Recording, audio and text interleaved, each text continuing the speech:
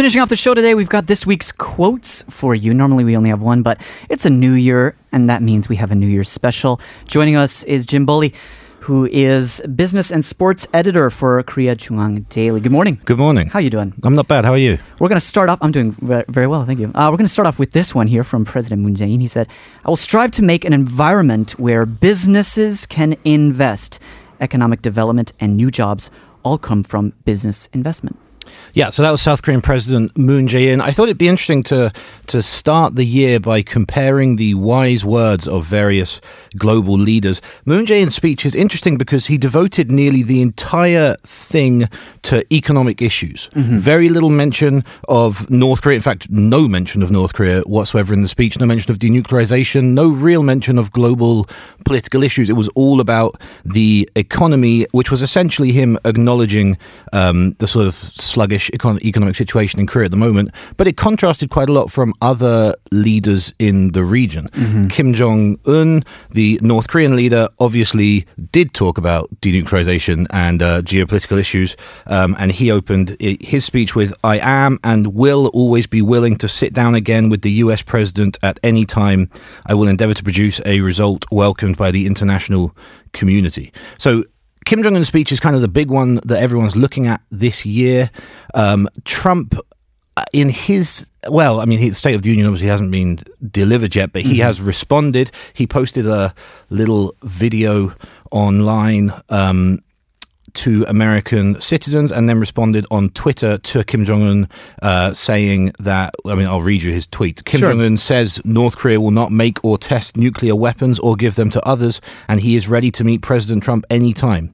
I also look forward to meeting with Chairman Kim, who realizes so well that North Korea possesses great economic potential. So North Korea and the US kind of having a little conversation about denuclearization and the ongoing political issues, but South Korea, at least in the New Year's speech, has stayed right out of it. Well, it seems at home here, though, the most criticism towards President Moon Jae-in and his administration has been economically, and his entire platform was pretty much based on improving circumstances for people.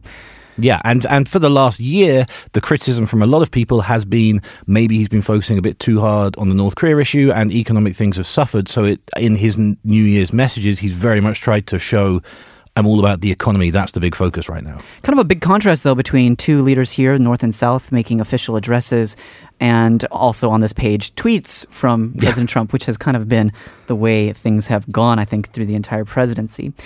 Another thing that he mentioned, I actually misplaced his quote coming up.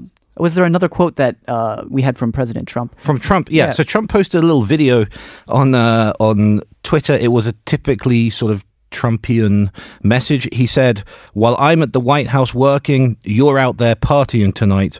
But I don't blame you. Enjoy yourselves. We're going to have a great year. Have a really, really happy new year." And that was Trump's hard-hitting political analysis for starting the new year. I see.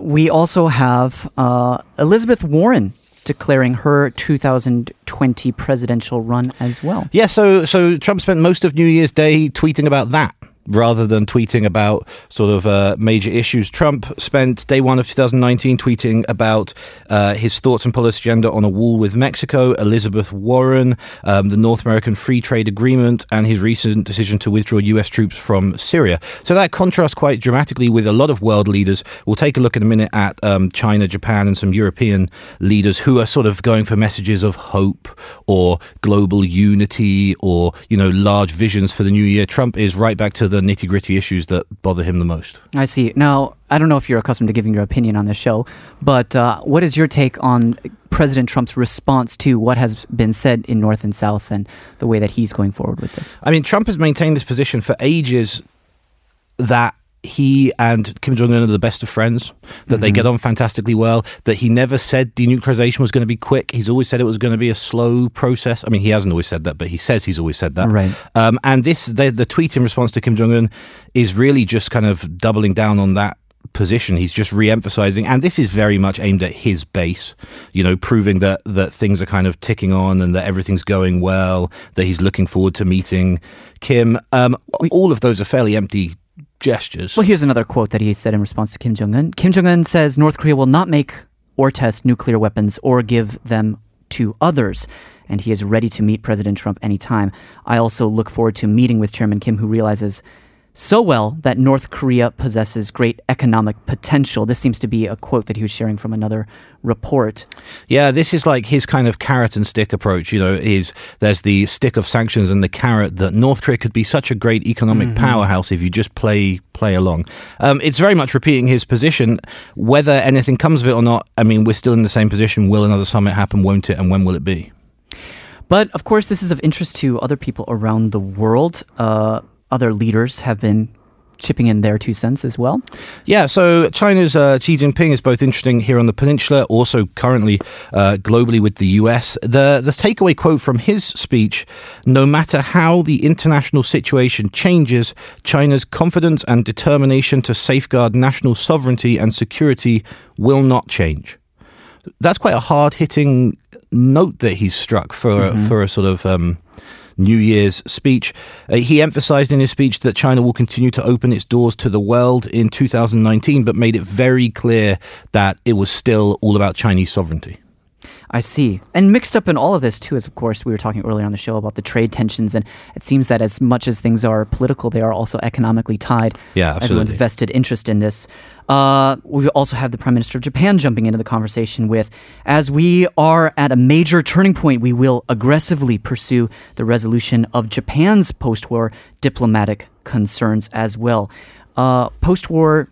Post-war diplomatic concerns, of course, referring to the ongoing conversations between South and Japan.